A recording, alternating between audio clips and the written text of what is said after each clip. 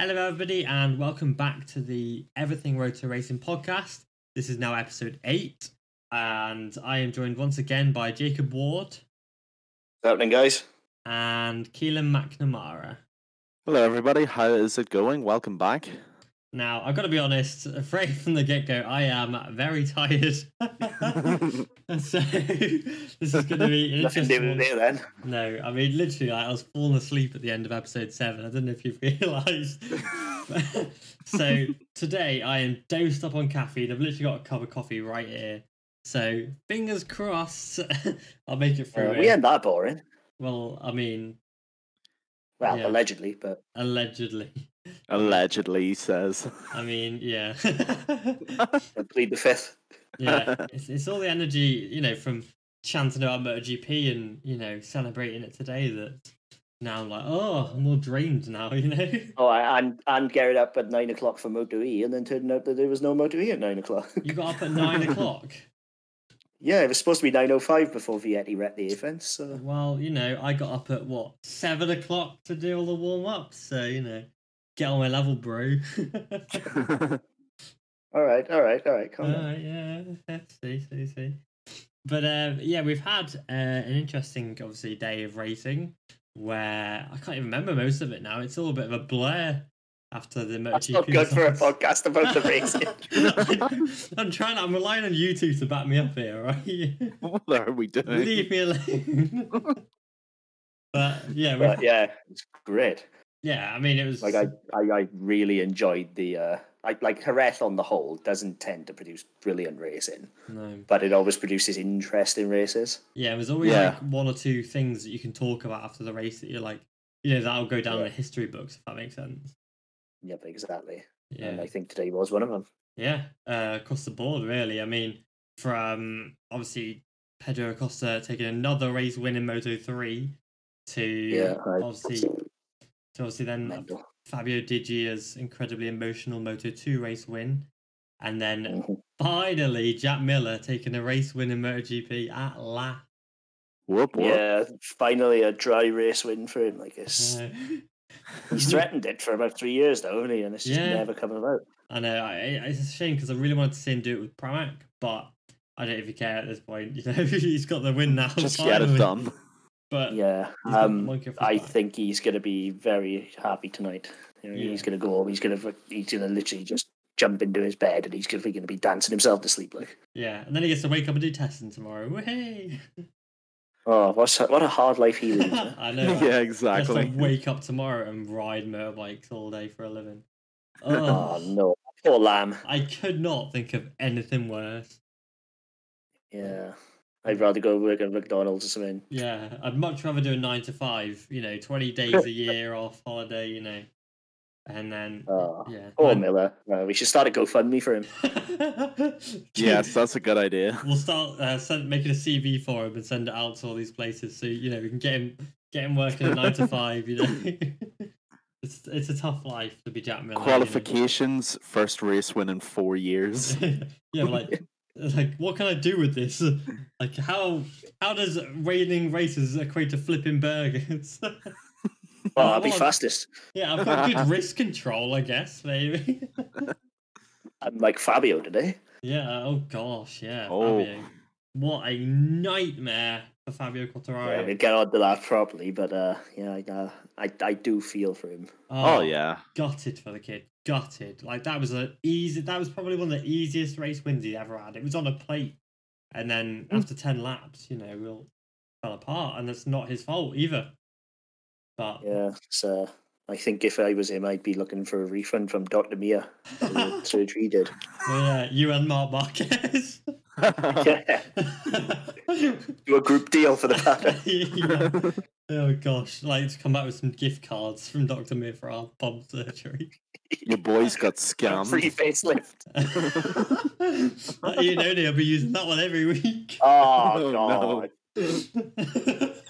Oh, God. Oh dear, this has gone downhill very quickly. In the first 3 minutes. Yep. We gotta get in well, there where you can. Could be worse. Yeah. Could be worse. You could be banned for doping. Oh. Exactly. Exactly. But yeah, I mean, at least Axel Pons quit and then went modelling instead of getting done and then went modelling. You know what I mean? yeah, like Axel Pons quit because he was slow. Whoa, now, whoa. And because he's got Axel a nice Pons face. is a beautiful man, and I will not take any of this stuff against him. He is a very attractive man, and that's undeniable. But he also posts a lot of weird stuff to his social medias. I think I ended up unfollowing him because I was like, "What is this?" Yeah, he's very modelly now, isn't he? Yeah, which is fine. Like, oh god, did any of you see that thing that Dorna posted of Fabio Quartararo? Oh, the Fabio topless. Oh, what was that? Oh, Jesus. All he needed in the background was Avatar: The Last Airbender. Oh my God, yes. It was very Jorge Lorenzo-esque, you know, for back when he was in the 250s. And he did a photo shoot very much similar to that. But yeah. Yeah, well, they both love themselves, don't they? So it fitted. Yeah, I mean, I wouldn't say Fabio was as bad as Lorenzo, but it was very strange. Yeah, George loved himself. Just a bit, you know. Like, Still does. yeah, not as bad these days. He likes food a bit more. Oh, Jesus Christ. You can tell I'm tired. Wow. How many people have we called out in 5 minutes? Mate, if I ever see them in the paddock, I'm dead. Put your own up and run away. I mean, Lorenzo follows me, so please don't listen to this, Lorenzo. And if you do, I'm being nice. I promise I really like you. But We love 99 seconds. Yeah, I do actually, genuinely. But It is actually really good, you know. he's not listening to me. He talked on things as he rode. He's very analytical, very professional at it. He's very good at that stuff. But you know, he likes his food. Oh, did any of you see the prank that the Italian people did on him? Yes. Oh That my was God. His unbelievable. face. Yeah, like, so if anybody who doesn't realise or know what on earth we're going on about, because it was Italian, so it wasn't massively publicised, but basically he's got this Lamborghini with a 63 on it, and it's one of 63. Lamborghini only made 63 of these cars, and Lorenzo took it. Yeah, amazing, believe it or not. What a coincidence. What? But oh no. Yeah, and Lorenzo basically took it in, I don't know, for a service, this garage or whatever. And these guys pranked him, saying that, you know, it's been stolen. And so he was like, whoa, went down. You know, he was going mental in his house. Went down to the garage. He was not happy. Yeah, and it's not there. And so then they show him the CCTV, this geezer coming in, grabbing his car and driving off. And so then really Lorenzo is like flipping out in this garage, like, no, my car, you know. And then they go in a step further and we get this girl who, she basically goes on her Instagram and starts posting pictures of his car, driving around his car, her feet up on like the dash, you know. And, God. Like posing with and they show him. Yeah, and they show him like looking at it, and he's going and you know mental. that his face as soon as he's shown that the Instagram posts. It's just I'm pretty drains. sure after that Twitter spat, I'm sure Carl Crutchlow got it framed on his wall. Oh my God, yes, he probably did. Yeah, but like, so he's going mental at this point. Like, he's screaming, he's kicking things, he's destroying things. And then they manage to track her down to this hotel. And so she's in the lobby, and he goes in and goes, that's my car. And he's like, I'm Jorge Lorenzo. I'm 5-time MotoGP champion. You know who I am. And she's like, no idea. Yeah, that bit hurt him more than the car, I'm sure. Yeah, I was like, ooh, flippin' heck. But then... yeah, they took it to a level. Like, unbelievable level. Oof. And then they go and it ends up, I won't like spoil it for you, but he ends up getting locked in a hotel room. And then he's just screaming and shouting like, yeah. Yeah, he's a very angry man in that, but I think it is like he comes off as justifiably angry. I think. Oh yeah, if you had your I think they said it was $800,000. The car. Yeah, it was euros. Yeah, something like that. You know he's used that line before as well. You know who I am, Taylor, 5-time world champion. Do you know who I am? What do you mean I got a queue for a food? You know who I am? Just gets up his Wikipedia. God. Look how many wins I've got on my Wikipedia. Not like Alicia Spargo. Oh, no. That's not a dig at Alicia. That's Lorenzo posted a tweet about Alicia. So. Yeah, I know. That's going to change soon, though. Yes, I think it will. I think it will. But yeah, we've gone majorly off topic here, but whatever. Is there anybody else you want to rip now? Over here? We've kind of gone through most of the paddock already. Yeah, I'm just trying to think now. my reputation is just going down the toilet as it is. So You've already committed now, you might as well finish it. yeah, about that. Yeah, I mean, Alex Marquez can't keep on 2 wheels. Tito Rabat was probably not the best replacement they could have come up with. It's all right. They've got that Avinti guy. I've already said this last time. To be fair, like Christopher Pollerson, who was better. It's all right. And he did end up finishing closer, yeah. Yeah, they'll just get John McPhee on it. I'm sure he can do a better job. Oh, God. Oh, no. I'm going to stop now. No, that's later for me, that is. Yeah, that's just going to get you riled. We all know how I feel about McPhee at this point, and yeah. Yeah, I'll let you have your stage in a bit, but yeah. I just want to clarify for anybody who actually thinks I'm being serious. I'm not being serious. It's not. Please take this a pinch of salt. Don't cancel me. Don't be like, oh, they hate these riders. It's a joke. Yeah, right? It's a joke. It's All in good fun. Because you know how sensitive some people are these days on social media. Oh my word. So yeah. Yeah, I've been torn apart for actually being a Jorge Lorenzo fan for multiple years. So yeah, it's fair. It is just. It wasn't me, just to be clear. Yeah, I take responsibility, but I also I am joking. But if I go down, you're coming with me. Yeah, I'm dragging your name through the mud as well. If I'm being cancelled, I'm dragging you all to the cancelled realm as well. Exactly. Yeah, we can join. I don't know, who can we join? You know, no. Yeah, we can join Ian Yeah. O'Day. Yeah, that's about it, probably. To be fair, I do like Anthony Ian. West. We can join Westy's back now, isn't he? Romano Fanati, you know, that realm. You say he that, kinda yeah, came look back. where he finished today. Yeah, he did alright today, but he was still cancelled pretty horrifically. Yeah, true. Yeah. But yeah, we're going to move on from this. Whatever. Massive tangent. It's alright. I'm sure people are interested to know how Jorge Lorenzo was pranked. It's all good. We're going to be sued worse than Eminem after this. Oh no, it's going to be a nightmare. But yeah, so we've obviously enjoyed some good racing today. And there's also been a lot of crashes this weekend. You know, we've seen, for some reason, Turn 7 turn into a crash hotspot, considering Turn 7 is not a crash hotspot ever. You know, Yeah. it's very rare you see riders crash at Turn 7. Now, we've got Darren Binder obviously cartwheeling through there. You've got Jake Dixon getting a concussion through there. Mark smashing into the barriers. Paul Espargaro crashing there. Yeah. Vietti holding up the Moto E race because of it. Yeah. That was a massive, massive crash that Vietti did. Yeah. I just they all seemed to go early. I noticed, like there was not. They were very much at the tipping in point, never at the apex where they went down. Yeah. Which meant that there was just a big incident every single time. Yeah, exactly. It wasn't like it was just a, you know, like they expected it because they were pushing a bit too hard. They just kind of went out from underneath them, really. Was But- Gabriel Rodrigo's high side at turn 7 too, or was that turn 4? I want to say turn 6. I want to say 7 to be Right. fair.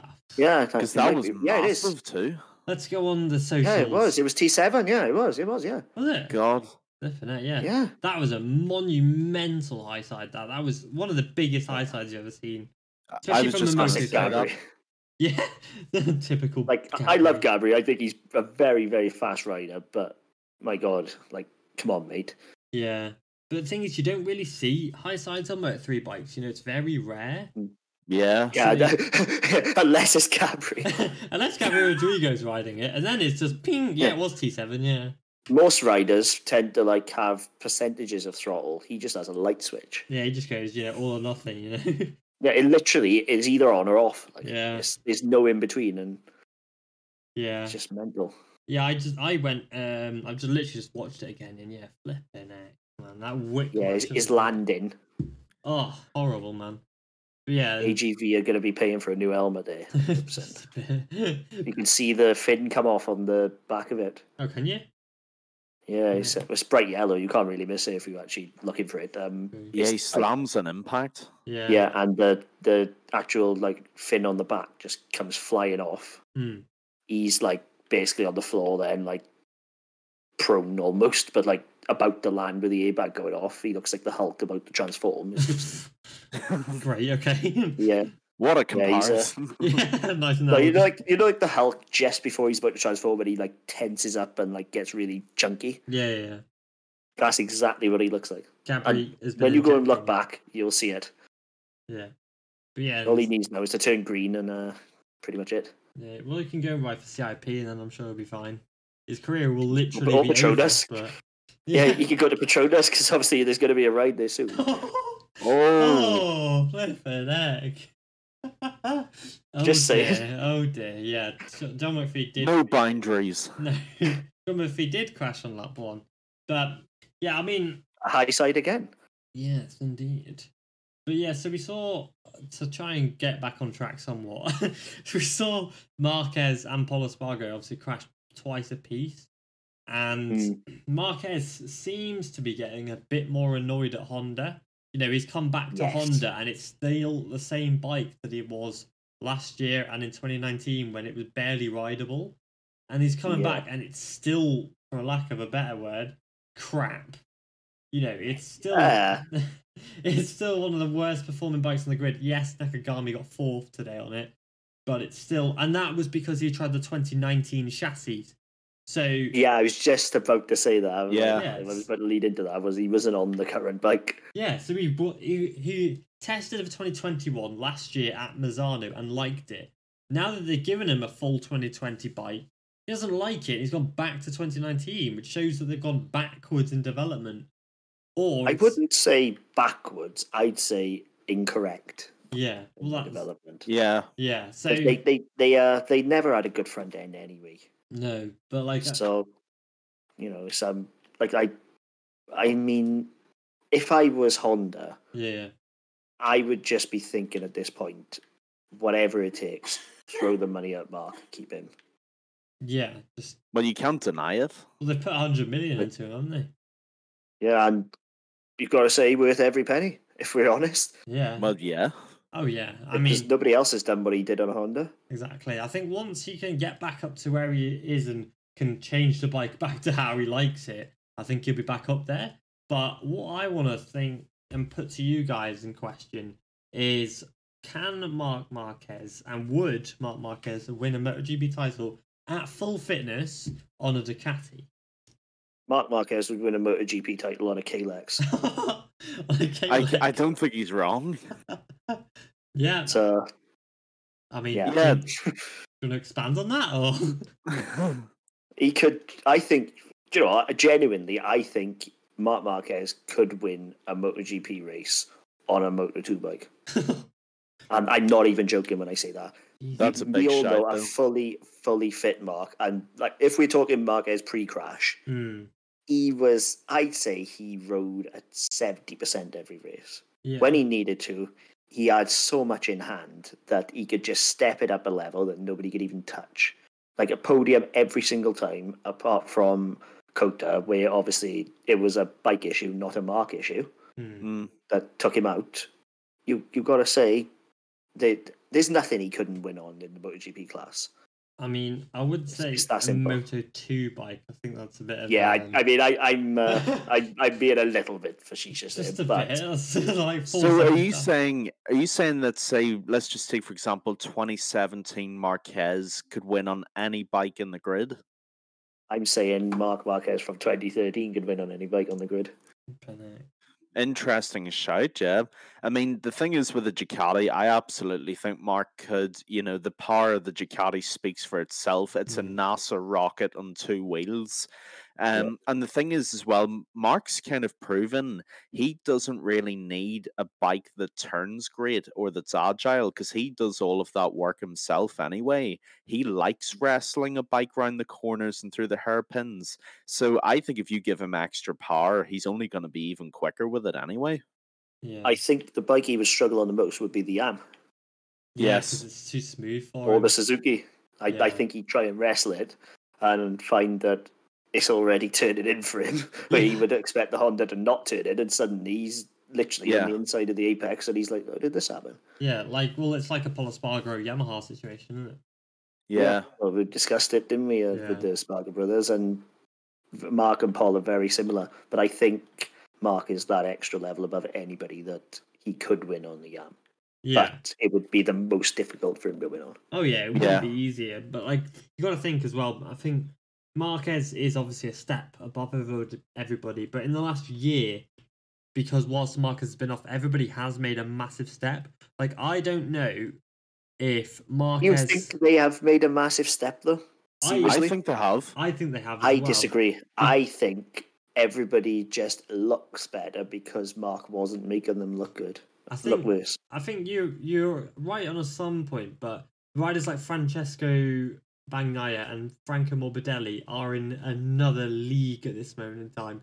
I was But I going to think say that's Morbidelli. natural progression Yeah, as opposed to like they would be there with or without Mark. I don't think they've stepped it up anymore because Mark's not there. I think I actually that- disagree. yeah.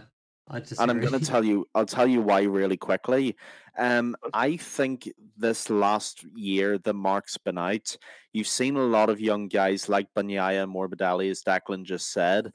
You've seen these guys who, when Mark was fully fit, I think Mark almost acts as a boogeyman that people are too scared to try and unlock their full potential against. And I think without him on the grid, these guys have tapped into their natural ability much more confidently, and they've almost ridden with that freedom and that they can truly kick it up to their maximum. So I think they actually have gotten better, and I think Mark's going to find it. Obviously, Mark's nowhere near full fitness yet, but when he is, I think he will have much more competition when he's 100%. Yeah, I think they would, but I think like you saying, oh, they have improved. I think it's a natural progression that they would have done anyway. Like they're both Moto2 champions, Pego and Morbidelli. They're no mugs. I don't think they need Marquez not gone in order to unlock their true pace. I think it would come regardless. But it helped enormously. Yeah, I think with them, it would have come eventually anyway. But I think they've progressed further than they would have because of Marquez not being there. And like you have Fabio Quartararo as well, who couldn't beat Marquez in a straight battle as a rookie, who now has 5 MotoGP race wins under his belt and is twice the rider he was in 2019. Now, I genuinely think if anybody now on that grid, is he though? Yes, absolutely he is. Absolutely. Fabio Quartararo, now with his mental problems have been sorted out, if he can sort his arm pump out issue as well, Fabio Quartararo will be a thorn in Marc Marquez's side, as will I agree with that. Francesco Morbidelli, Francesco Bagnaia, sorry. All these riders will be a massive, massive issue for Marc Marquez, and Marquez will not dominate as he did. I think the problem there is the only thing Mark going away did was actually give them confidence. It didn't actually improve them in any way. I think the confidence allowed them to improve. Yeah, I do too as well. I don't think there's personally I don't think there's a correlation. I think they would be at the level they're at now anyway. Pecco, we all knew was a straight quality rider. There was nothing that Pecco couldn't do on that bike once he got into his rhythm.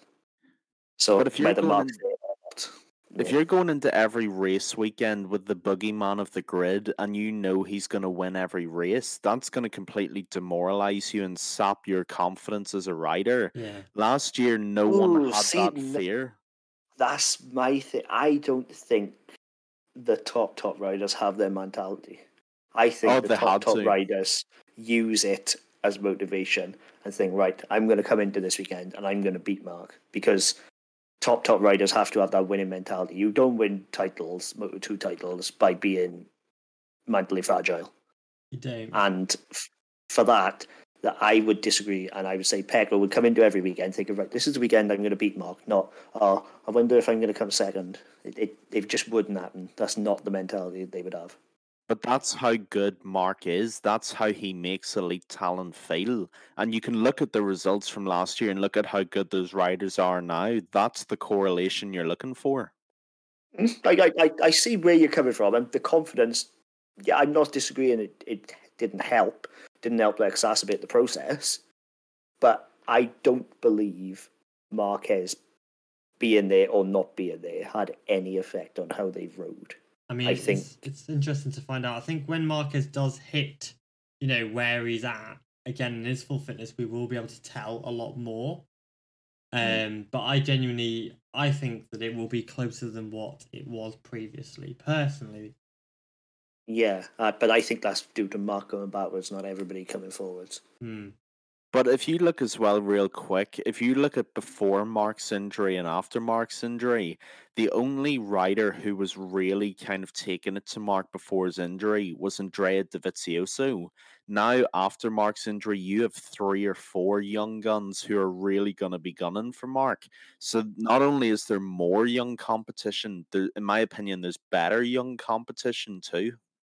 Well, yeah, Father Time's coming for Mark, and he's only 27, right? And you got to remember, Mark's body's already taken a hell of a battering, even though he is only 27 or 28 too. Yeah, I mean, if you look at all the tracks, so from say in 2019, Marquez set lap records on these tracks left, right, and center. And now in 2020 and 2019, all these lap records have been destroyed. You know, look at Qatar. Marc Marquez's lap record is gone, obliterated by Jack Miller, even in testing.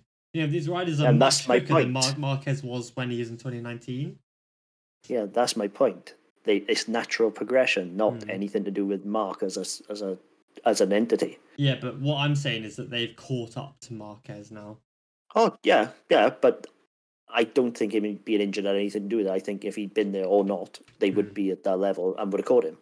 No, I think him not being there allowed them to focus on their confidence much more, and that's what's led them to this level now. Yeah.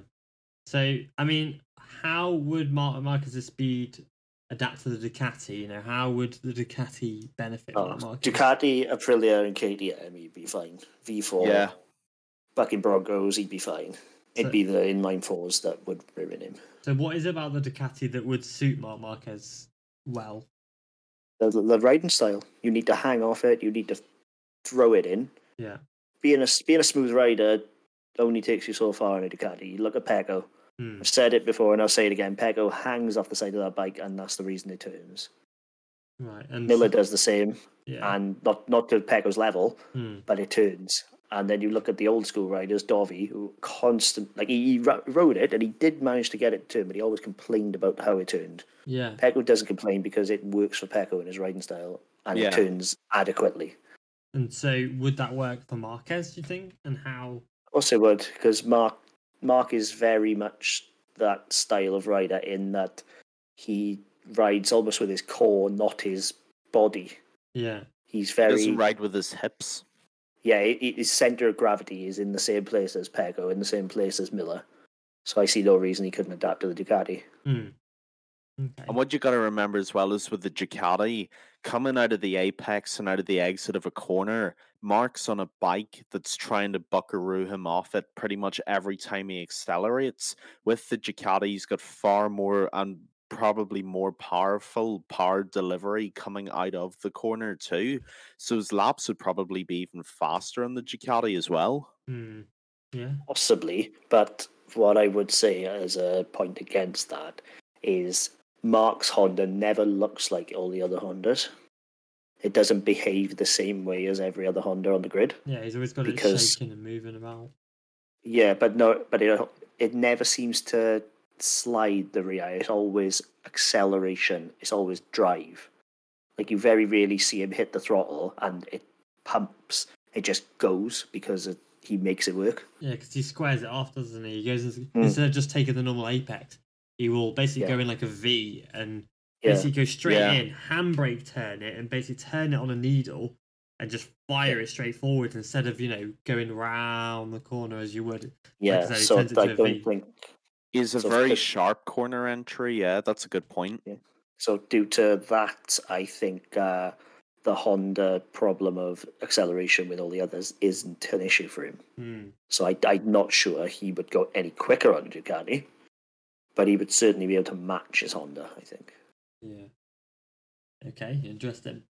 So obviously with Marc Marquez now coming back in, he's kind of, he's race by race, he's improving. He took a P7 at Portimao, took a P9 here at Jerez, and said after the race that he felt better than he did at Portimao, which is obviously a positive step forwards. MotoGP now goes to Le Mans. Can we see Marc Marquez? Do you think we can see him now obviously move up the order and start to take podiums, or do you think it'll be much later down into the season? Oof, well, that's the $1 million question, because if you ask Mark, he would say you could take a podium at Le Mans. I think. But if we're being realistic, I think possibly mid-season, like Sachsenring, Mizano time. Yeah. I'd like to see him take up his 100% Sachsenring record, because obviously most of it's left turns anyway. So, there's less stress on his right.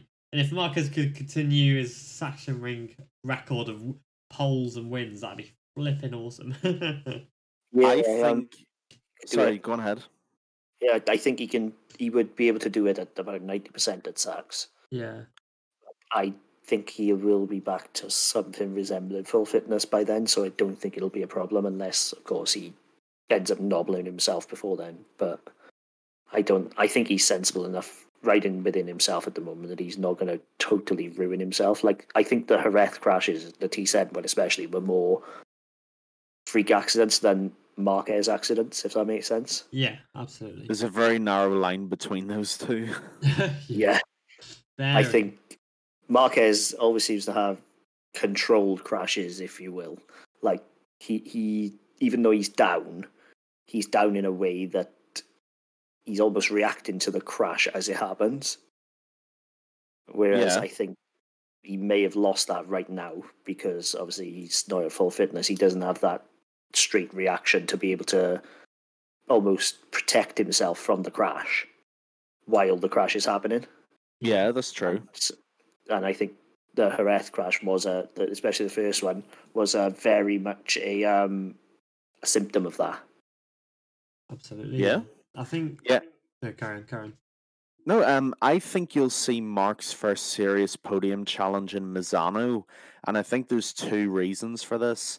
First, I think the following few races will be Mark just building up his fitness again and trying to stay within the top 10, obviously just for consistent point scoring.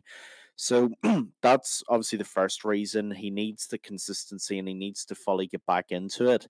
Secondly, Misano's a very level, sort of even track, and that's going to help Mark a lot with his sore arm because there's no extreme elevation up or down with Misano. That should help him out a lot, and it should help him, especially out of the corner, fire off the Honda much easier. So I think you'll see Mark's first serious podium charge in Misano. See, I'm not sure about that because Misano's 10 rounds from now. It's quite a while away, Are you saying that Assen comes before then? Yeah, I mean, are you saying that, because Misano round's 19th of September, are you thinking it's going to take him 4 months now to get back up to the podium speed? I think it now. Of course, I don't know Marc Marquez, and I don't know how quickly he recovers. Yeah. But let's not forget the severity of the injuries dealing with either. He's had 3 major arm operations and an infection within that, so he's gonna have to be forgiven for taking a long, long time to get back to the old Marc Marquez. Now, by all means, Mark is an alien on a MotoGP bike. We all know this. And he could very well challenge for a podium before then. I just think we will see the old comfortable Marc Marquez around Misano time once he's gotten a month or two back under his leathers again. Yeah, no, that makes sense. I mean, with Mark, it's a tricky one. But he did say after his crash that his arm is now at 100%. And it is just now muscle and it's fatigue, which is good. Because I hope he's telling the mental truth. strength. Yeah, it's because he said he basically opted for softer tires after the crash because he wanted to take it a bit easier, didn't want to take too many risks and stuff, which I get. And obviously, like Jacob just said, it's mental more than anything. Yeah. So he might be now struggling with mental strength and trying to, find his way back through and get over that barrier because he will have the fear now. There's no doubt in his mind. Even there, tiny lingering thing in the back of his mind will have the little bit of fear. Mm-hmm. And he needs to now overcome that and get back to the top. Many riders after a big crash will have the fear for a little while. I'm sure Rossi had the fear back in 2010, when he broke his leg. Lorenzo had the fear. He had the fear for about a year. Yeah, exactly. Lorenzo but he still came back and took it, do you know what I mean? Like, he eventually came back and said, right, I've had enough of this dominating me. Title's mine now. And he did it. Yeah, it took 5 titles. Lorenzo got the fear and it ended his career, but he nearly was paralysed in the process. So that's true. It's a lot more, he didn't want to end up like Wayne Rainey, Yeah, but I think Jorge, if Jorge had still been on the Yamaha when that happened, I think the FIA wouldn't have been half as an issue that it was. I think FIA was his out. Yeah, Yeah. He's running around at the back and the grid, and he doesn't. It's if he's winning races and he crashes like that, it's worth it because he's winning races. If he's running around in 20th and he crashes like that, it's not worth risking your life for. And Jorge never trusted that bike either. I think that was the other big issue with him. Yeah. He was scared every race that it was going to try and paralyze him. Yeah. Not quite literally. Like it's dark to say, but it's legitimate. I think he genuinely had the fear that if he continued riding the Honda, he would never walk again. Yeah, and you can't blame him for that. No. Yeah, I just hope for Mark's sake personally that he's not proud. That he's not too proud and being willing to admit help if he is hurting. You know, his arm absolutely could be 100% healthy. I'm never going to question that because I don't know Marc Marquez, unfortunately. But I just hope he's humble enough to admit when he is injured. I hope he's not saying this just to convince himself that he's healthy, if you know what I mean. Yeah, I think the bone. Yeah, I do believe him on the bone side. Yeah, but I think his race fitness is further back than he thought it would be. Absolutely, because like the commentary say quite a lot. There's a lot of muscles you can't work in the gym. There's only one way you can practice to ride a MotoGP bike, and that's by riding a MotoGP bike. You know, you can't go to the gym and practice putting 2G through your wrists as you brake at the end of Mugello. You know, there's only one way you can do that, and that's by riding a MotoGP bike. And so for that, he needs to, ride a few more races and stuff and get back into his rhythm, grow the muscle back up to where it was. Because there are all these tiny little parts of the muscles that he can't train in the gym because it's just not possible to get at that same level of intensity. Yeah, it literally is impossible. Nothing apart from doing the job replicates a job in any situation. Yeah, whether you're working in Asdas or whether you're riding a MotoGP bike, nothing is the same as doing the job. Exactly, and I think thankfully though, the body is an amazing thing. So I do a lot of weightlifting and stuff like that. So I know kind of the science and stuff. Just behind trying it. to plug yourself. No, but I'm trying to. So obviously, I know the science. PT training. Yeah, it's all the steroids, mate. I just pump, whatever into my arms. You sure you want to be admitting this? No, I just put. Oh, what's it called? What do you say to me? What do you say to me? But so I know the science and stuff behind it, and so. With muscles, when you grow a muscle and then you stop using it for a little while, your body makes this thing called muscle memory, and so it will remember and know how heavy you can lift. And so when you go back in, if you say do it 3, 4, 5 weeks, your body will very quickly get back up to that previous level. And if you take that and transfer it back into Marc Marquez, he's already 2 races down. Give him 3, maybe 4 more races, and that muscle memory will have clicked back in, and he will have gained the muscle back in his arm that he needs and the muscle back in his body. So I think we could see him on a scientific basis and not on his mental side, because there's a lot of other things that go into it. But on a scientific basis, he probably will be strong enough in the next 2-3 races. No, I'd agree. I think the brain and the body are 2 very, very different things at the end of the day. And you could have, I could have the best body in the world, built for MotoGP to perfection, made in the lab. But if my brain doesn't know how to go fast, it's wasted. Yeah, exactly. I mean, I spoke to Liam McDonald a little while ago, he's racing this weekend actually in Moto America in the Twins Cup. Yeah. There's an interview on the website if you want to read it. It was very interesting, actually. Yeah, it was. He opened up to us massively about mental health and riding, and basically he spent a whole year struggling with his mental health, and the results weren't coming in, and he was struggling left, right, and centre with all these mental health issues. And he basically said, there's no point if you're not mentally there. There's no point turning up to a track and trying to ride. You may as well just go home because you will not ride at the level you need to do. You will not be the rider you expect to be because mentally you're destroyed. And we saw that with Fabio Quartararo again last year. Yeah. 100%. He turned up almost expecting to lose, didn't he, by the end? Yeah, exactly. He expected to crash pretty much. And Marc Marquez is obviously struggling quite a lot mentally at the moment. And so once he can get past that, because that will be now one of the biggest things, especially out of the muscle. Once the muscle's fine and is physically okay, he needs to sort that mental side out. And he needs to see, say, sports psychiatrists and doctors and things like that. I'm sure he already is.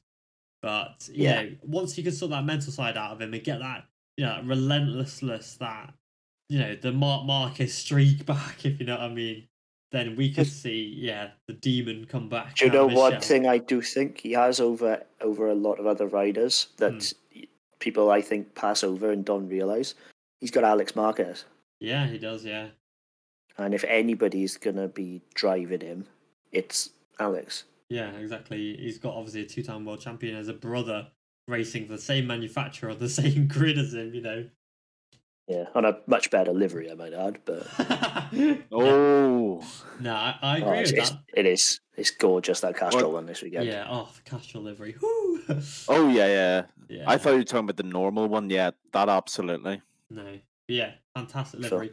I mean, speaking of liveries, just to spearhead something in, if any of you watch Moto America and the Superbike... I know where this is going. And the Superbike class this weekend, if you have a look at the 88, the bright yellow Yamaha R1, you may see some Everything Motor Racing livery stickers on it. Stickers on there as well. So basically we've obviously linked up with Max Flinders, who's a British rider riding in Moto America. So give him some support, you know, go on his social medias, like his pages, things like that. But we're going to get him on the podcast again in the future at some point. You know, shout out Max. Yeah, shout out Max. You know, we're gonna, we'll have him on the podcast, things like that. But you'll see some things on our socials and stuff like that for Max Flinders. You know, British rider in America. He's worth your support at the end of the day. Absolutely. He's tried to crack it basically out of his own pocket almost. Oh, it's so if you've got any money down the back of the sofa, crack on and give it to him. Yeah, because he's basically riding. Yeah, he's funding his own team, if that makes sense. So he's basically doing it as all by himself, no factory support, no nothing. You know, and some of the parts I've seen how much some of the parts he needs and how much they cost, and it's massive. No, you're talking tens of thousands. You know.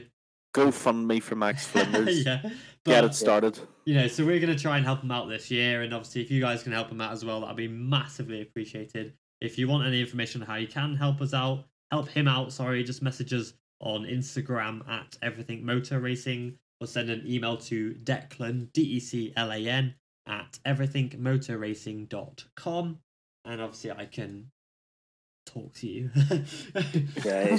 I think he's worth looking into. 100%. Yeah, absolutely. But we've gone off track. And I'm not even just saying that as a Yamaha podcast person. I'm saying that like as a human. You know what I mean? Absolutely. Yeah. He's a great guy. And we'll have him on the podcast as well at some point. But yes. Right, now moving on to Moto 3. We had a pretty chaotic race that literally went down to the very last corner, with a rider very nearly being beheaded, which obviously we'll discuss in a minute, which is, mental. Maybe not beheaded, but definitely probably killed. Severely injured. It could have killed him. It genuine, like, we're not even being dramatic. It could have, like, any other way. Like, it's, I won't go into too much detail on it, but Greek discs normally beat skin. Yeah, but so obviously looking back to our predictions for Jerez. So obviously, I get completely murdered by it. Yeah, you destroyed it. So Keelan went with Pedro Acosta, Jaume Masia, and Izan Guevara on the podium. Oh God! And Jacob went for Jaume Masia, Izan Guevara, and Sergio Garcia. And I went for... My highest finisher was 11th in Guevara.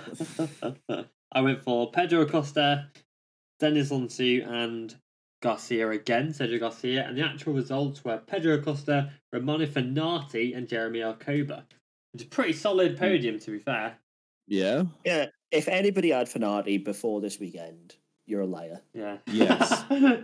Like, what the hell? But it was some mad racing though, because obviously we had the Onsu. What's his name? I always get the wrong one. Denis Onsu. That's it. Denis Onsu, the previous Asia Talent Cup champion as well. Back in the day, I don't know why a Turkish rider was riding in Asia, but here we go. And so, Yeah, half of Turkey's in Asia. That's why. oh, is it? Yes. Yep. Oh, Geographically, he's allowed. Istanbul It was Australia. separates east and west. oh. Well, there we go. I had no idea. Yeah, you learned something new today, but yeah, legit. Yeah, I always wondered that. I was like, why is that allowed? But yeah, that makes sense. That makes sense. Like, technically, Australia classed as Oceania as well, but they still have Aussies riding in the Asia Talent Cup as well. It's just, Yeah. I think it's just a case of if you're from the other side of the world, you're allowed it. So Yeah, pretty much. Okay, that makes sense. And then obviously, Gabby Rodrigo crashed out of the lead, unfortunately. John McPhee crashed on the first lap. And yeah, and then obviously Jeremy Alcoba got third place despite having 2 long lap penalties. yeah, Which that is- was seriously impressive. Yeah. Very Obviously, impressive. it's kind of a. I'm hesitant to praise him too much because of the idiocy that caused him to have the 2 long lap penalties, messing about in qualifying again. Yeah. Like, there's only so much that they can get caught out before race direction starts swinging bananas. Like, it is coming Yeah. because it's every single weekend now. Yeah. Oh, Like, yeah. Foggia's a multiple offender. Alcoba's a multiple offender. Yeah. Last week, I can't remember who it was, but one of them had 2 long laps because of repeat offences. Yeah. Like, it's going to get to the point where someone is going to get a race ban and be prevented from starting the race Oh, yeah. I mean, after absolutely. messing about in qualifying, and it'll be completely deserved. yeah, exactly. I mean, what's his face? Adrian Fernandez got 3 long lap penalties. Yes, 2 were due to his incident with Tatsuki Suzuki at Portimao, though, to be fair. I don't think I've ever seen a more ill-disciplined Moto 3 class in a long, long time. I mean, I fully agree with everything Jacob's just said there. It is only a matter of a race or two before race direction really starts swinging the hammer on some of these riders, and they would be fully justified in coming down as heavily handed as they can, because some of these penalties are becoming ridiculous now, and some of them are becoming 2, 3, 4-peat offenders. They really are. I don't think 2 long laps is long enough for ruining someone's qualifying by slowing Yes. down on the racing line. Yeah, I don't either. Because, I mean, at the end of the day, what's his face? Jeremy Alcoba seems to get a penalty every single race, no matter what he does. Like, obviously, the Portimao one, we all know why. Yeah. But he also got reprimanded in Qatar for hanging about on the racing line, and of course now he has this weekend. Like, next weekend, I think is going to be even worse at Le Mans because everybody's going to be looking for that toe out the final corner onto the main straight. Yeah. That's right, It's gonna yeah. be chaos at Le Mans because I can see some last lap crashes at Le Mans, 100%. Yeah, I can see it. Pit lane starts coming at the very minimum Yeah. because it's just getting out of hand now. Yeah, I mean, in the Like, Alcoba rode well. Don't get me wrong. Like, it's amazing racing to be able to do 2 long laps and still go on the podium. Like, fair play. yeah, But you shouldn't be praising someone who had to do that because of his own actions. yeah, exactly. It's not That's a good point. right at the end of the day. But I mean, I think. Do you think that Dennis Onsu will be penalised for today? I do, but only because precedent has been set with Artigas, for example. Yeah, no, it makes sense. Yeah, because obviously he's Kittle's riders off at Qatar. I would be more annoyed if I was a team manager and I had Onchu. If he had not gone for the move into the final corner, I would be more annoyed than him crashing, honestly. Yeah, Because at It's least he part and tried. parcel. If you're not going to go for a final corner move to try and take the win, pack up and go home. yeah. Simple. Oh yeah. Yeah. You need to go for that final corner, but then it's a case of what is, can't think of what I'm going to say. What is sensible and what's just complete idiotic, I don't think it was a stupid move. Like, let's just put that out there. I think it was a move that was there to be made when he tried to make it, but by the time the move was getting made, Acosta had cut off his avenue almost. Yeah. By the time they entered the braking zone, the move was there. Like, it wasn't stupid. It wasn't brainless. It was there to be made. It was just, unfortunately, by the time the apex arrived, there was nowhere to go. Yeah, and then he lost the front, and then obviously caused. Yeah. And then It was a case of fold the front, hope you don't take anybody out or go straight and potentially T-bone into the side someone. He made the correct call in dropping Yeah, it. unfortunately. Yeah, I agree. And then obviously And took out Messia and Darren Binder with him. Yeah, and of course Binder, we found out afterwards, Binder's front brake disc actually hit his neck, onto his neck. oh, And like put a God, what an massive, injury. there's a cut across his neck. It's not that deep, but obviously a hot But brake it's- disc.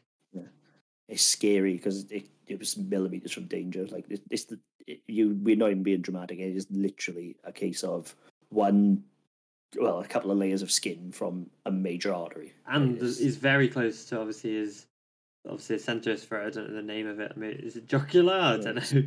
Yeah, the Yeah, jugular that's of it. his throat. That's what I mean. It's Yeah, so That's it. close to that. It's literally about an inch. You know, if that had cut across the middle of his throat, oh my word, it's not even worth thinking about. Oh. Not worth thinking Yeah, no about. problem. And it's Yeah, I'm not mad at Denise Oncho either. I agree with Jacob. I think the move was there to be made. You know, it's racing, it's Grand Prix racing. You know the rules, and you know when you're able to go and when you're not to.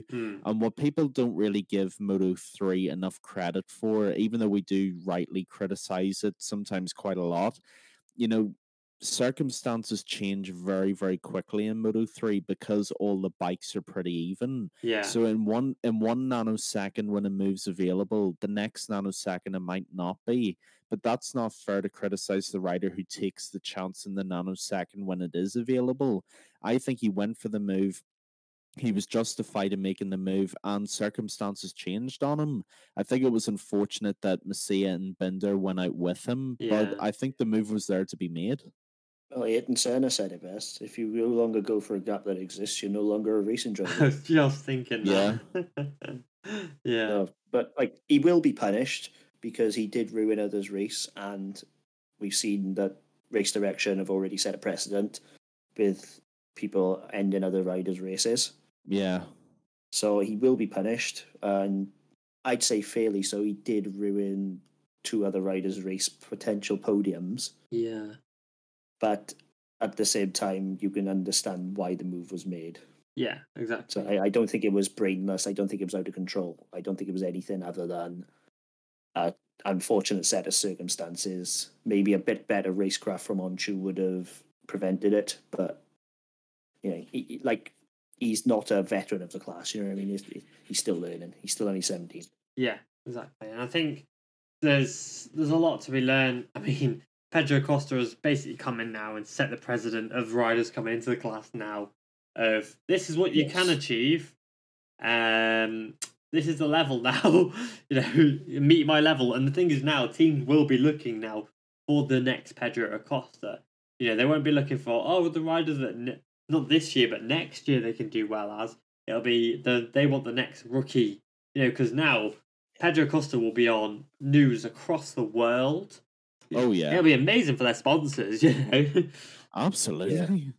I genuinely would like to cut Pedro Costa in half and see how many rings are in him because I don't believe he's 16. He races like a 30-year-old. Oh my word! Yeah, no, he's smart. He's He unbelievably races smart. like a seasoned veteran. Yeah. It's mad. Like he genuinely does have the whole package. Yeah, I think. I still stand by my prediction that Guevara is better than him, but I'll wait it's for not that. by as much as I thought at the start of the season. No, but I mean, I honestly, it's a testament to the academies that they've got now. These riders are now coming up, and they've obviously we know riders raced since they were 3, but now Pedro Acosta and other riders have basically been in these academies since they were 3. They've been trained. They've been obviously given diets they need since they were very young, and basically now bred into a motorcycle racer. Not just it's a hobby and actually I'm fast at this. I can do it. It's you are fast. You are now a motorcycle racer from the age of 4 or 5. And that's it then. There's an academy that brings them all the way through to the World Championship now. Yeah, like Cunha de Campeones, Yeah. Estrella Galicia, they do it all. Yeah. One low race school. And Aspar Yeah. team as well. Yeah, literally from Moto 4, you can get picked up and be taken with an entire route to the MotoGP World Championship. It's not even that. It's further down. Like Aspar team have the championship in the 85cc class, the 85GP CEV championship. Yeah. It goes way So- down, you know? Yep. And that's why Spaniards make it. It's nothing to do with the Spanish Mafia and Dorna. Yeah. It's because the is there. Yeah. You Yeah, want to I see why think have I any think MotoGP Spanish riders. motorcycle racing's kind of adopted like the football mentality when it Mm. comes to academies and stuff within local communities. And like Mm-hmm. you guys said, and you're absolutely right, these kids are being bred from their 3, 4, 5 years old into being Grand Prix motorcycle racers. So they're being developed at such a rapid rate that by the time they get to even the Rookies Cup, they're of such a high standard that there's just such a rich pool of talent to choose from now, and it's really incredible to see. Yeah. Yeah, like I'm not being funny. Where would you rather be if you were a kid right now? Look at Casey O'Gorman, for example. He's a very good example. He was racing in the Moto Fab Championship in Britain. Yeah. Gets him absolutely nowhere. So they decide to up sticks, move to Spain, and get him with the Cuna de Campeones team. And he's showing really strongly already in the European Talent Cup. And there's no way he would have got that if he didn't move for the Spanish infrastructure. Exactly. No way. Oh yeah, It's the infrastructure all the way up. You know, the British championships do not have what the Spanish ones do. And as a British person who supports British riders, it's not right. No, it's not. Like there's such a talent pool, and you wonder how many are being missed. Yeah, because a lot of riders, their aspiration, and it's not a bad thing, I don't want to disrespect it, but their aspiration is BSB, which again is it's a very high level. But why shoot for BSB when you can shoot for But MotoGP? because you're raised where that's the peak. Yeah, exactly. Yeah. If you stay in Britain, that's the pinnacle. I mean, yes. like there's no route to MotoGP. is there, say, a glass ceiling for, say, British riders? You know, like with Rory Skinner, what happened with him, or is there? But no, 'cause what you have to do is target what's attainable. Yeah. Like even like for 99.9% of people, even BSB is out of reach. You know what I mean? Like Yeah. the actual top BSB class. So MotoGP, you've got even less chance unless you go to Spain. I think it's criminal, but nobody wants to support MotoGP in Britain because nobody cares.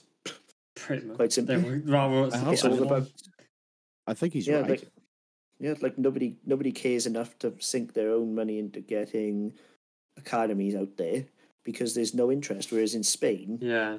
you go out there, you do well, you've got sponsors lined up around the corner to give you their pesos. It's just it's not right, and but that's how it is, and that's how it will remain because nobody in Britain cares because it's all about superbikes. Yeah, unfortunately so. Yeah, I agree. And a few weeks ago, I remember we actually discussed this at length, and my argument still remains the same as it was then. The problem for British and Irish riders as well, obviously I'm Irish, so I'll include Irish riders in this too. The problem is we just don't have the infrastructure to support any interest in Grand Prix motorcycle racing.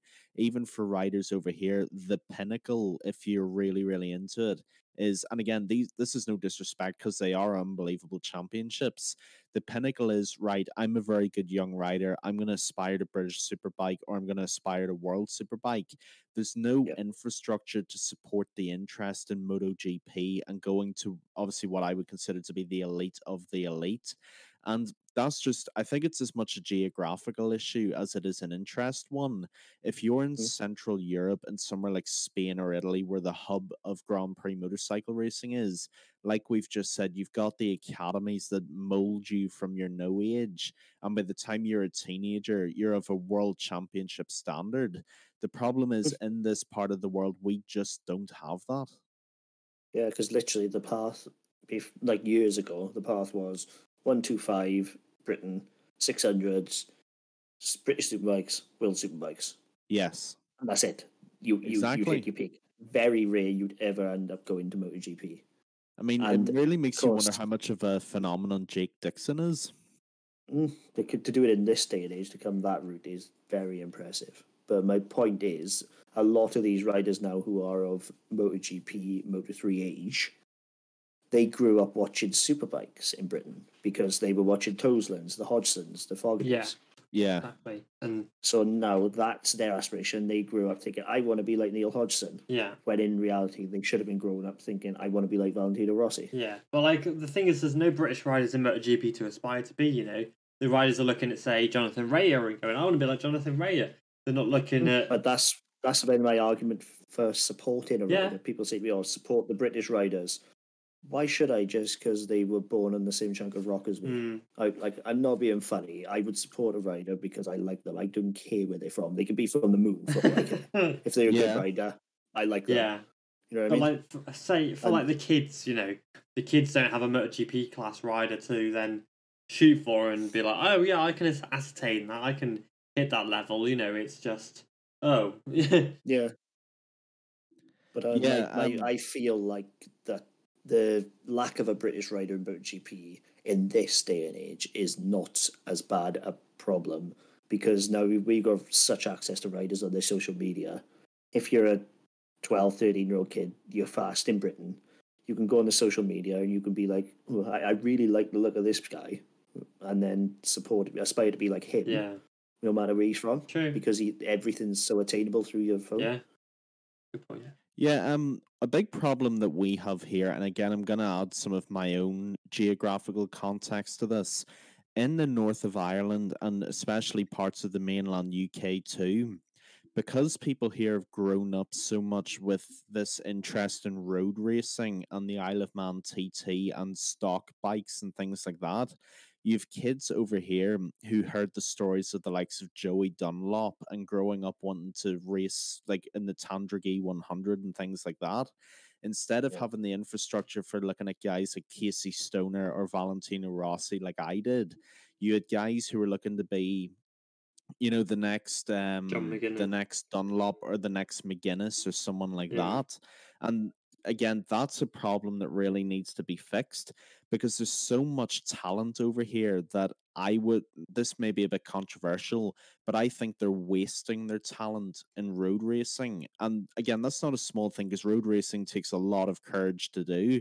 But there's so many of these guys that I think could really do big stuff in the world circuits. Like, for example, if you want to take it back to its very beginning, Joey Dunlop, in my eyes, would have been a Grand Prix world champion. I think he was just that good. But the problem is... You could do it then. Like, look at Foggy. He made the switch. But now, road racing speeds are so much higher. I don't think it translates to track. Yeah, it's one or the other. Yeah, but it's a problem. It's an infrastructure thing.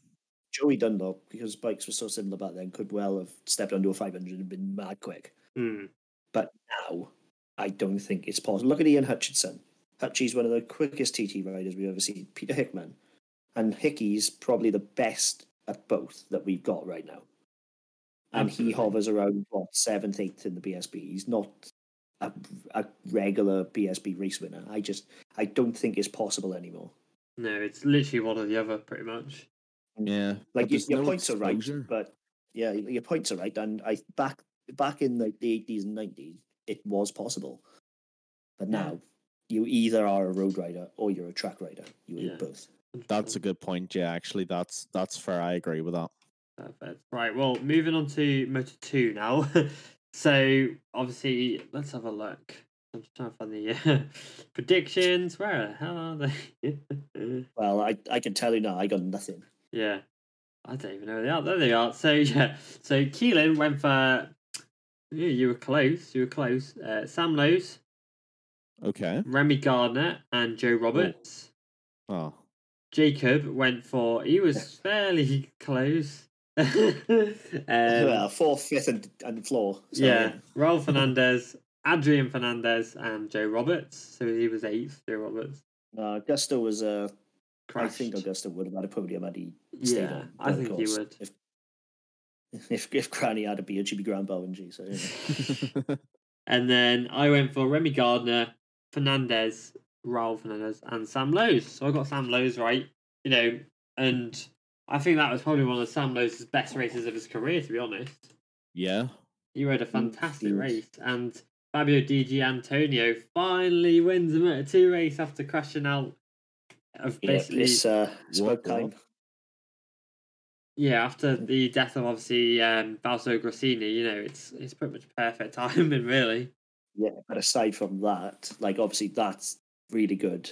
Obviously I'd prefer that we didn't have the tribute to Fausto, but the point is that we all know now Fabio has a contract to move up to MotoGP with Grossini in 2022, regardless. Yeah. now being able to go up a Moto2 race winner is going to do wonders for his confidence. 100%. Absolutely. You know, he knows he's got it. And the thing is, now he's won 1, it'll barrel roll. And he'll win 2, he'll win 3, he'll win 4. You know, he could now... One point I did want to make about Moto2, though. Why are we not raving about Ayogura? Yeah, I was going to get to him, to be fair. You know, he's doing amazing. But because... Yeah, but like, we never talk about him, like, aside from the odd comment here and there, and he's smashing it. Oh, yeah. Well, he was one of the best Moto3 riders last year. He was by far the most consistent. It's because of Raul Fernandez, you know, he's coming in and winning races. So it's like Acosta in Moto3, you know, they're picking the fastest rookie and not looking at the second fastest rookie.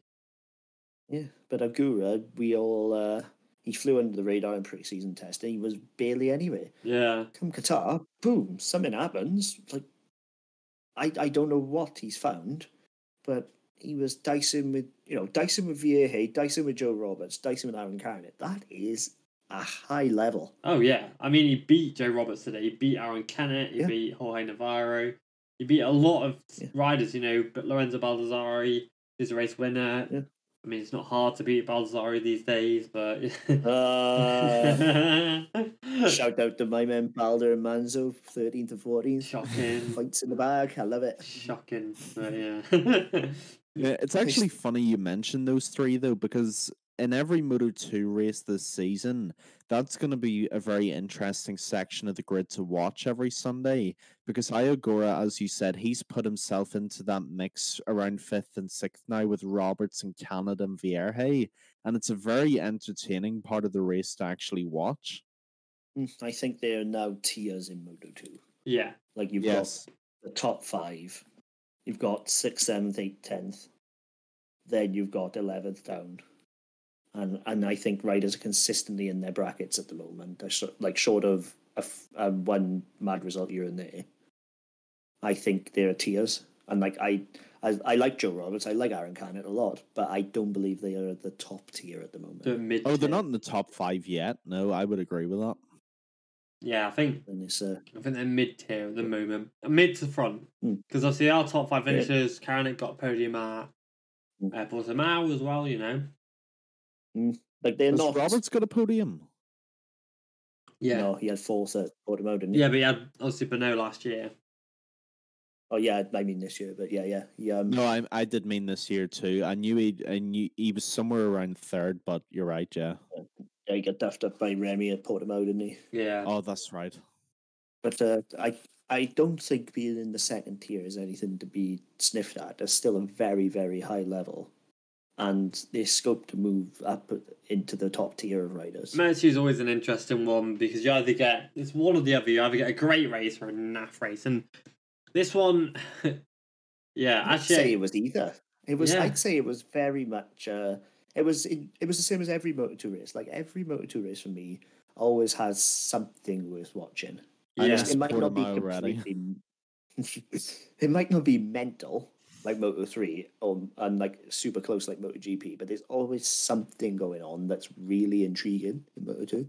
Yeah, I think. Yeah. Like people always say I'm mental when I say it's my favorite class, but there's always so much to look at in Moto2 because there's always so many points of interest that you might not get in the other classes. Yeah, it's an interesting class to watch, and you follow these riders' developments and things like that. But I don't know, I just find it really boring. Yeah, I'd say it is the least exciting racing of the 3. Yeah, you got the highs of Moto3, and then the excitement of MotoGP, and then you got Moto2. Yeah, I think it's I like Moto2 because it's very much a case of it's a rider class, not a bike class. Yeah, it's fully on the ride. That's a good point. And that's what intrigues me a lot about it is if you were at the top there, it's not because you've got a factory bike. It's because you are good. Oh yeah, 100%. You know, you see riders who are on not as good bikes winning races. You know, Grassini haven't been anywhere since Lowe's, since Xavier Simeon took the win for them. Then you get a good rider like Digier on it, and bang, win, race win. You know, so it is about again. It's the same as riders. You've got tiers in Moto2 of classes, like of teams. You've got like the top tier of Marc VDS, Sky, and then you've got like lower tier of like Italtrans. Italtrans? What are you on about? They literally won the race last the championship last year. Yeah, no, but I mean, like in terms of Red Bull resources and KTM are infrastructure. definitely top tier too. Yeah, Like in terms of resources and infrastructure, I mean, not results. right. And then, of course, you've got like the lower tiers of like NTS, MV Augusta, who don't have the resources. Yeah, which is fair. But to me, it's not NTS and MV. Obviously, it's Forward Racing and RW Racing. Just to save ourselves a lawsuit from MV Augusta. But Well, yeah, technically, they are the chassis manufacturers. It ain't wrong. no, you're right there. But yeah, it was tough for Augusto Fernandez because he's finally shown some form. You know, he's batting for the podium today, and then he crashes out. I said in the prediction that we would see the real Augusto Fernandez. Yeah, you did. And we did for a bit. Until he crashed after 3 laps. Yeah, but again, you might argue that is the real Augusto Fernandez. I hope not, because he's stupidly quick. Yeah, but now we've come to Europe tracks that aren't his. Like, obviously, as I said about it last week, I won't go into too much, but he doesn't like Qatar. No. Portimao was a bit iffy because he come into it not quite right. So now we go to a place where he's ridden fully fit, and suddenly he's at the front again, and that will continue. Oh yeah, 100%. 100%. That is true, actually. Yeah.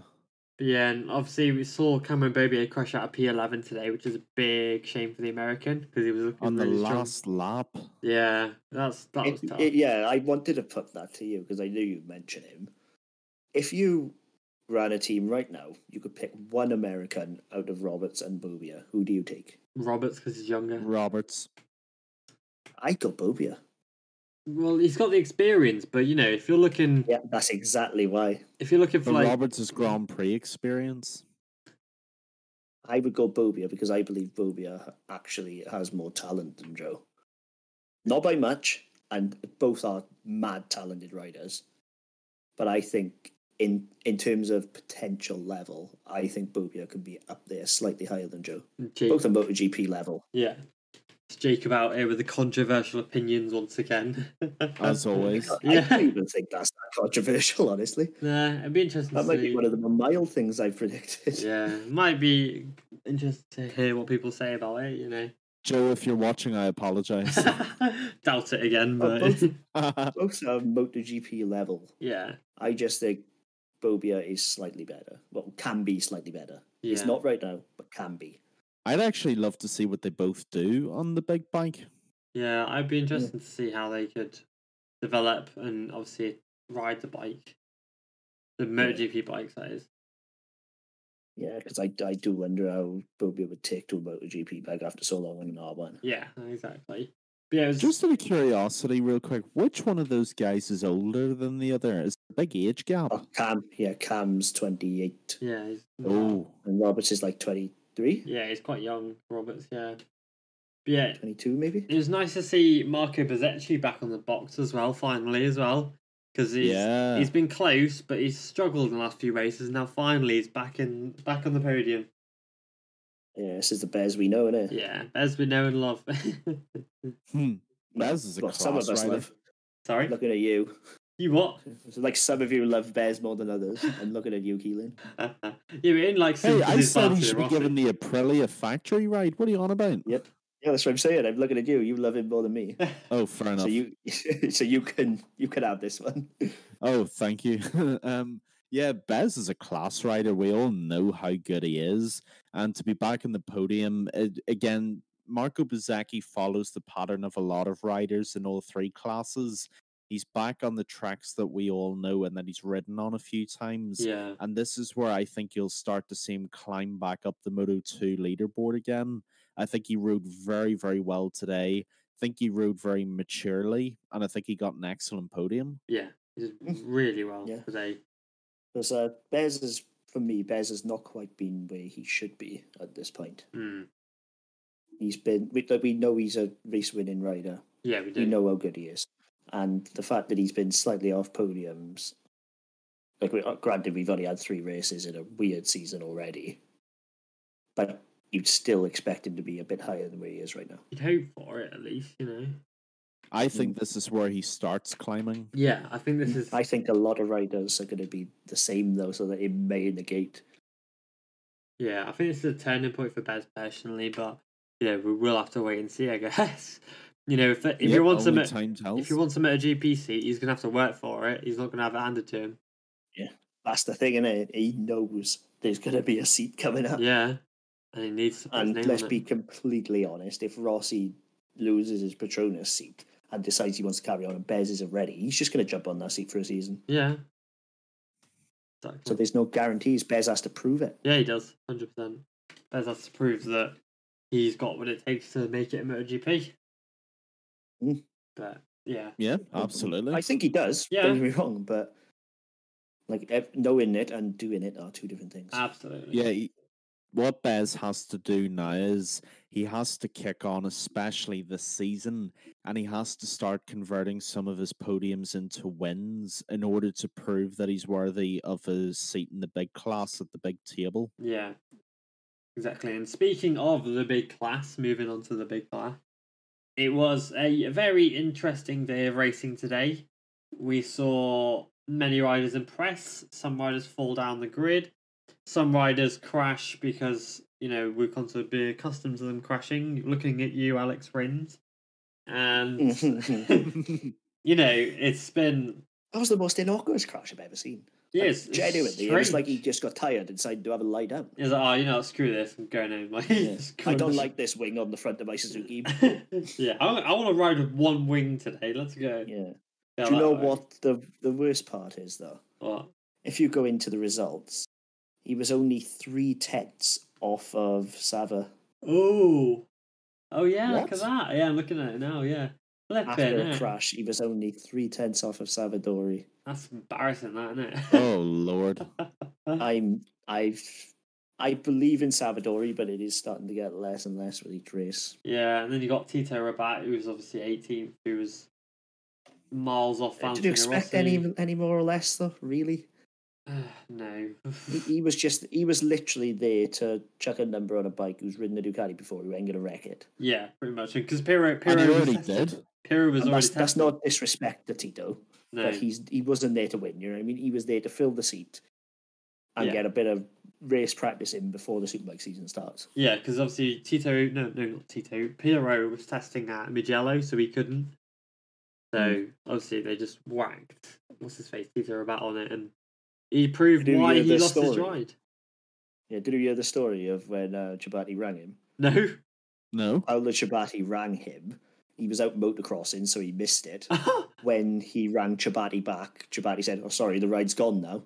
What? And Tito was like, "What are you on about?" He's like, "Oh, we were going to offer you the Pramac ride for the weekend." And he's like, "Oh." And then Ciabatti's like, "Just messing. It's yours if you want."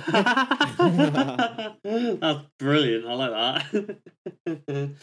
Flipping heck. But yeah, it was a very good race. Obviously, looking to the front, obviously, finally Jack Miller has taken that Ducati win with a Ducati 1-2. That dry win.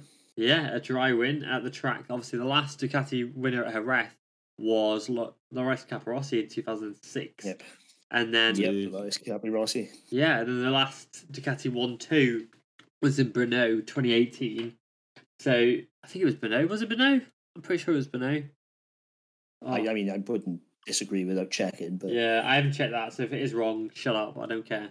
it sounds right. Unreal. Doesn't it? Yeah, it sounds right. So we're gonna roll with it. If it's not right, then I literally don't care.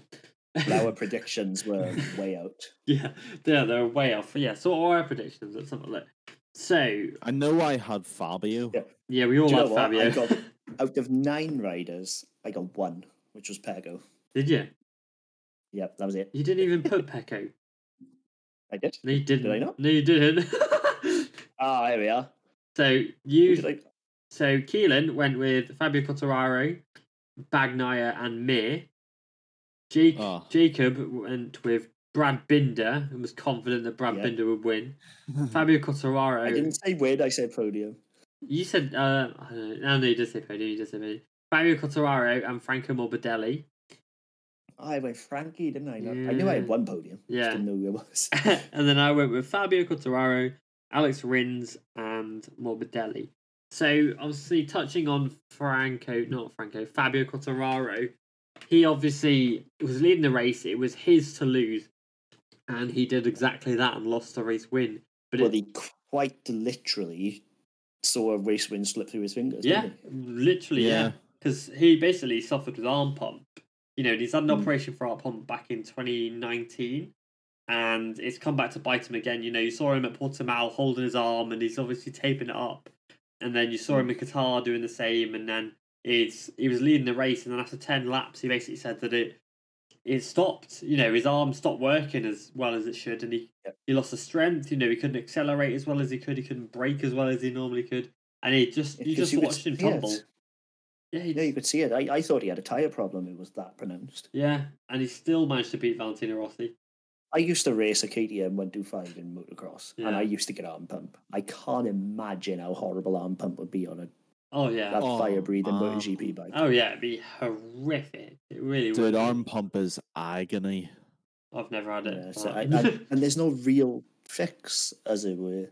Like, they can do the operation to extend the sleeve almost. Yeah. But if it continues happening, there's not a lot you can do.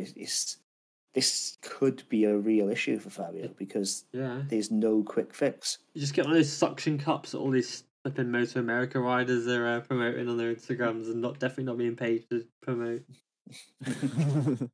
Hit us up. But, I think unless Fabio gets sorted, his season's going to continue to go downhill, and it's such a shame because now he's finally sorted his bulb out. Yeah. And something else comes along, you wonder if he's cursed. It's like a bad motorbike, you fix one thing and someone else breaks, and you're like, come on, man. Yeah. Yeah, dude, I feel horrible, man, for Fabio. Yeah. He's got it all together.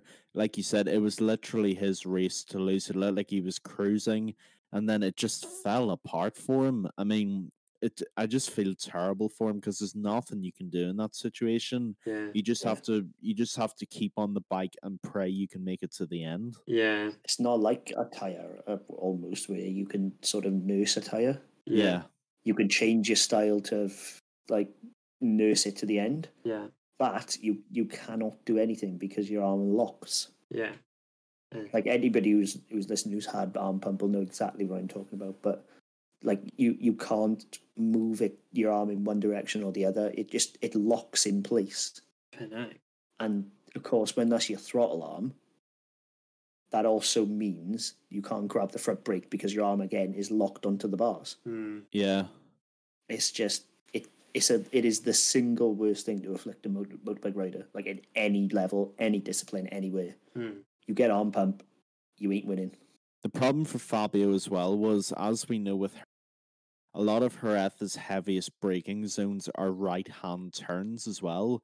So to have to shift your body weight onto that locked arm must have been unimaginably painful. I cannot imagine how horrible it was breaking down into turn 6. Oh, God above. It must have been even turn 1's braking zone is heavy.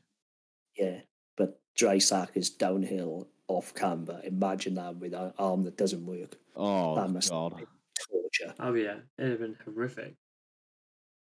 But on the plus side for Yam, at least Morbidelli came good. Yeah, finally. I mean, he wasn't too happy about it. You could see him scathing in his interviews. Like...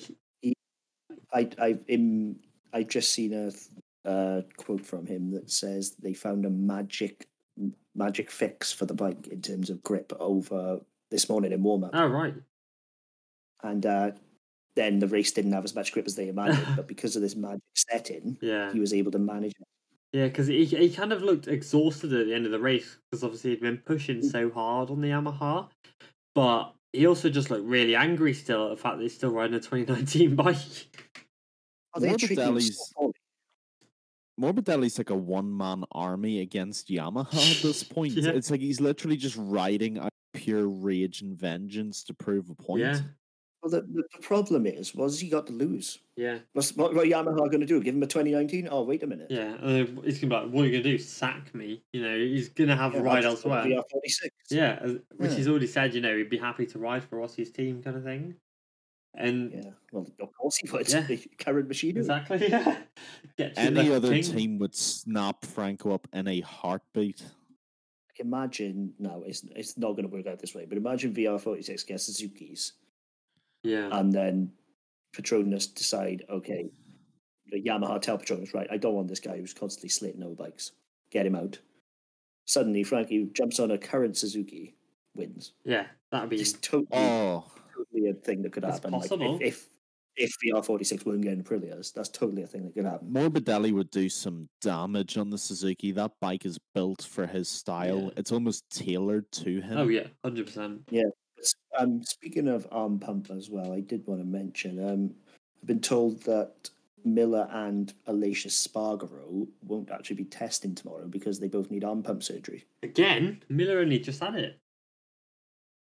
Apparently so. Yeah, I was just going to say. Yeah, I don't know how true that is, to be honest, but By the way, shout out to Alicia Spargaro, sixth again. yeah, Not fantastic. Fabio, sorry, not Miller. Fabio. I was going to my say, bad. what the hell are you on about? Fabio Quartararo and Alicia as well. Yeah. Apparently they need it in the next 3 to 4 days. So Well, I don't know, because Alicia's literally posted a thing about an hour ago saying that he would. Oh, so it's in doubt, yeah. if Alicia's getting arm pump, it would explain why he couldn't fight back. Yeah, it would do, yeah. But like P6 is still very solid. Obviously, again, he's matched that best result by Aprilia. Yeah, he's a real class act. I don't understand how people can have doubts about him. No, I don't either. Yeah, he's solid. And then obviously the Kagami in fourth. I bet he's getting sick of finishing fourth place. You could see how mad he was in the garage. Yeah, you could, yeah. Like I think if there had been like a punch bag in front of him, it would have been on the floor and he would have been on top of it, just pounding it. Yeah, because he's so close. Again, he'll get it. 100% he'll get it, but it's just when. At this point, would you be thinking, when's it coming? Because it took him forever in Moto 2 as well. Yeah, it did, yeah. But then he got it and then couldn't get off of it, if that makes sense. Yeah, exactly right. And I'm just wondering if that's going to be the same, because obviously it is still, getting a MotoGP podium is a very, very difficult thing to do. Yeah. So it's I do wonder when it's coming. I can't see it coming at Le Mans. No, I can't either. Not Mugello. Maybe Mugello, I would say his best chance is probably going to be the flyaways. Yeah. Get him at Japan, please. That would be nice, wouldn't it? That'd be so good. Yeah, that'd be amazing. Mercedes win. Oh, yeah. But Honda would literally bow to him. Can you imagine? Then implode. Honda winning at Honda's track with a Japanese rider. That would be like the trifecta. Oh, yeah. That would be like Ducati winning at Mugello with an Italian rider, which they did. Chucci. Yeah. Shout out. Yeah. It would be. Yeah. But I think Honda are very much the team is more than the rider. Yeah. 100%. So from the team, the bike as a whole, to get a podium on their track, but then to do it in the hands of a Japanese rider, a full home thing, that's the dream for them. Absolutely, I agree. And Taka's got as much chance as anyone. I can't see, short of Ayagura, can you see any Japanese riders being able to come through in the next 3 to 4 years? Because I can't. Matsuyama, maybe. That's probably about Yamanaka. I don't think either of those are going to reach MotoGP in the next couple of years, though, are they? Like Matsuyama probably will reach MotoGP, but not for a while. Yeah, exactly. Yeah, and obviously looking down the order, obviously Johan Mir and solid race in fifth, but you know, Valentino under the radar again. Yeah, but then obviously you go right down. Valentino Rossi out of the points again. That's 10 races now without a top 10 finish. Yep, I believe, and I truly do believe, this is the final nail in the coffin. Yeah, I mean, look, I'm our resident VR46 stan. I kind of own it at this point, but I have to agree with Jacob, and I take no joy whatsoever in saying this because he is kind of my hero in a way. But I don't see how this gets any better for Rossi. You know, I think I was saying earlier before we came on, you know, every weekend there's this buildup of optimism and hope, like we're going to crack top 10 or there's going to be a charge towards 5th or 6th, and it just never comes. And, you know, I know Rossi said Jerez would be the decider for him and whether he's good enough to keep going or not. Yeah. And if we're going off of today's race, P17, then we kind of all know what the answer is, unfortunately. Yeah, I mean... Jerez is the key to a good MotoGP season. You do well at Jerez, you are set. Yeah. Yeah. That's why this I don't think this top 6 or 7, barring Brad Binder, is actually out of place at all. No, I think I would it's agree pretty with solid, to be fair. Obviously, bar Mark Like, Marquez being Marquez higher. being- Yeah, but like a fit Mark, we Yeah, know would not be. no. Like, Yeah, I I think mean- Marco's in his true position. I think Maverick's in his true position. So, Yeah. And on that note, this is time to end the podcast. I hope you've enjoyed. Make sure to listen to this on wherever you listen to it. Why would I say that? Because you obviously listened to it and you got to the end. But if you're on YouTube, you can tell I am literally so tired. It's been like 2 hours. I was tired at the Tell you what, Nick, start. let's give you another shot at that. Let's give you another shot at that. Yeah. All right. And on that note, it's time to end the podcast. It is. I can't even get up. Hold on. Do you want me Try. to take over? No way. Right, last child. Tell you what, champ, you'll give you one more go at that. And on that note, it's time to end the podcast. I hope you've enjoyed. Make sure to subscribe to us if you are listening on YouTube. Let us know what you think about us and our stupidity. Just remember as well that all jokes about riders are, they are literally jokes. We do respect these riders. At the end of the day, they do put their lives on the line for our entertainment and their careers at the end of the day. And so there is a lot of respect there, but it is just a joke. We will be back next week with more rubbish and Le Mans predictions. And we hope to see you next time. All right, cheers, guys. Bye, everybody. Ciao.